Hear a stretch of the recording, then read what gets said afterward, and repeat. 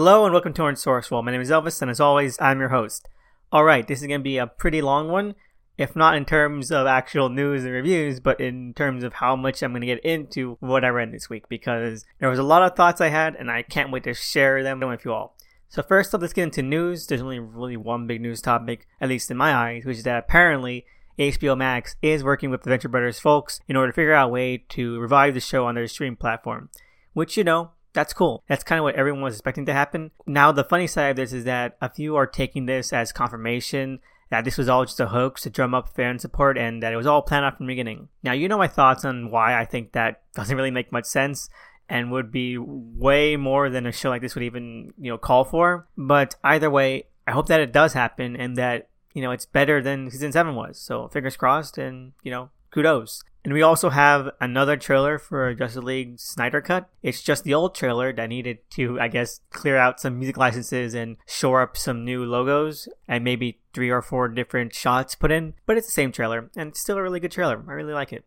Alright, this is breaking news. This just got announced like a couple minutes ago, and I'm going to do that thing where I edit it back into the actual recording that I made. But apparently, Wonder Woman 1984 is going to be released on HBO Max on December 25th, side by side for release in theaters. Now, people have been wondering what are they going to do for Wonder Woman 2, because Patty Jenkins and WB and pretty much everyone has been really adamant about keeping a theatrical date. And we all supposed that they were going to, wait, delay it, do whatever they could for it.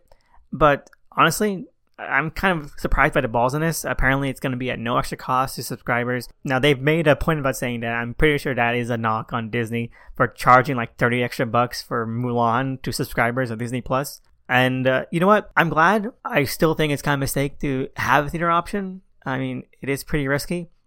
But as someone who has HBO Max, like $14 if you wanted to subscribe just for Wonder Woman 1984, that is a really good price. That's even less than a ticket here in New York. So, I can't wait. Can't wait to see it. And hopefully, it turns out good. And we're going to have nice watch party fun about it. So, fingers crossed and can't wait to see it. Anyway, let's move on to what I read this week. First off, we have Rorschach number 2. Alright, let me get this out of the way.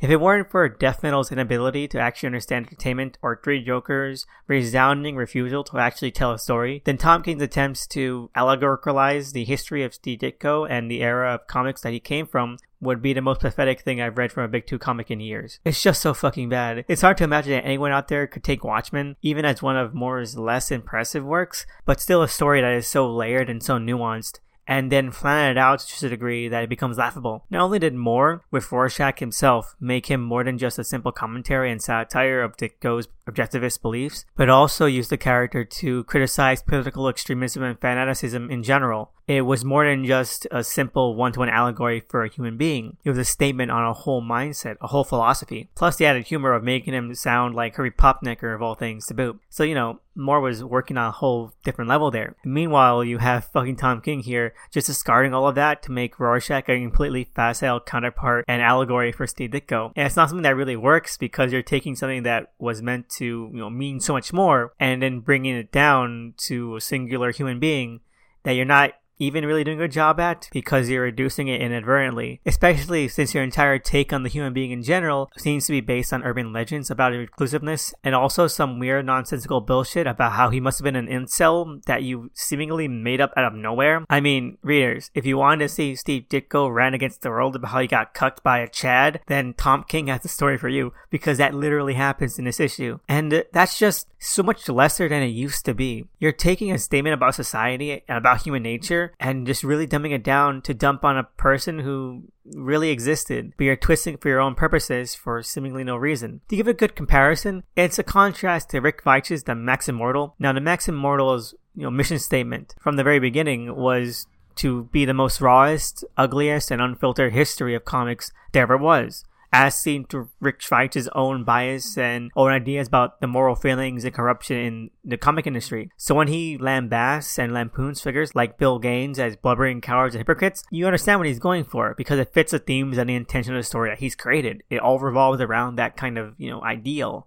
that mindset. King has no such excuse when he decides to turn Ditko into an MRA totem and incel and all that kind of bullshit. It's just so pathetic to read. So overall, 2 thumbs down, and the man can't even write a good Mr. A parody in this issue. It's so lackluster, and Honestly, disappointing. Anyway, let's move on to Immortal Hulk number 40, and this is a pretty fun issue. It's again on that very thin-skinned keel, but it's hard to knock it for that when it's already 40 issues in. Ewing and Bennett do at least have a good time imbuing some fun and excitement into what is maybe one of the most darkest and lowest points of the entire run. Everything has gone foobar, and Savage and Joe are kind of in a lurch. Seeing them learn how to work together and pair up their own strengths, if only very fleeting, was nice, and it does give it some hope and engagement in an otherwise sorrowful situation. Revealing some more twists and turns to the narrative also helps to amp up and energize things. With only 10 issues left to go, not including the odd tie-in here and there, it's good, and it can still pull out the rug slightly from under us, while also setting up a stage for an endgame. I'm really excited to see what comes next, and to see how Joe and Savage fare in their small little mini-arc. Overall, one thumb up, one thumb middle. It could have been better, but I'm really glad that it's not falling on its face right now. We're in the crunch. And lastly, we have Extra Swords chapters 17 through 19. X-Force, Hellions, and Cable. And this was a pretty good week, which I need to say off the bat because it's true. These issues are overall very fun, very engaging, and had a good thorough line of thrills and emotion. All that said, I'm still very disappointed by the fucking bill of goods we were sold. It still sucks that we had so much time wasted. But what was wasted has changed in my view. Because while this week is still full of gags and jokes and gimmicks, it's last week's that really dropped the ball in my mind. Because while yes, the first 11 issues were all focused on the emotional quotient, it was only last week that focused entirely on the super ridiculous nonsense garbage. This week's issues, by contrast, actually have some balance between them. It does all the silly gimmicky stuff, but there's also some layers more included in there of the reflective and somber qualities that used to be at the forefront. Not only adding some more passion to the fights, if you can call them that, but also to the character arcs, within. It's still not the best of transitions, but I can see more now what this event is going for. If only we hadn't wasted an entire week last week, right, on just nothing but nonsense ambush bug-style Deadpool gags. But yeah, seeing the cap-offs to Storm and Death's dance was amazing. Wolverine losing his fight to the White Sword had more weight behind it than any of his other Spidey issues had. But also, of course, Cable's fight with Doug's new wife dealt with more of the insecurities and all those angles and tones that permeated the arcs of so many others. It was really engaging to read. Even Gorgon's Last Stand. Especially Gorgon's Last Stand. Oh, and I guess Hellions as well for more of Sinister's bullshit. And it does work as a very dark comic relief stopgap. Overall, it was a really fun read this week, and I'm just glad that, it seems to have picked up again. I still think that this won't read well, as one big event, trade, or hardcover, but fingers crossed that next week's finale issues can prove me wrong. Overall, one thumb up, one thumb middle. Anyway, that's it for, what I read this week. I could talk more about Fargo Season 4 because this week's episode was pretty amazing, but I'm going to wait until the season wraps up and then, finish it off there.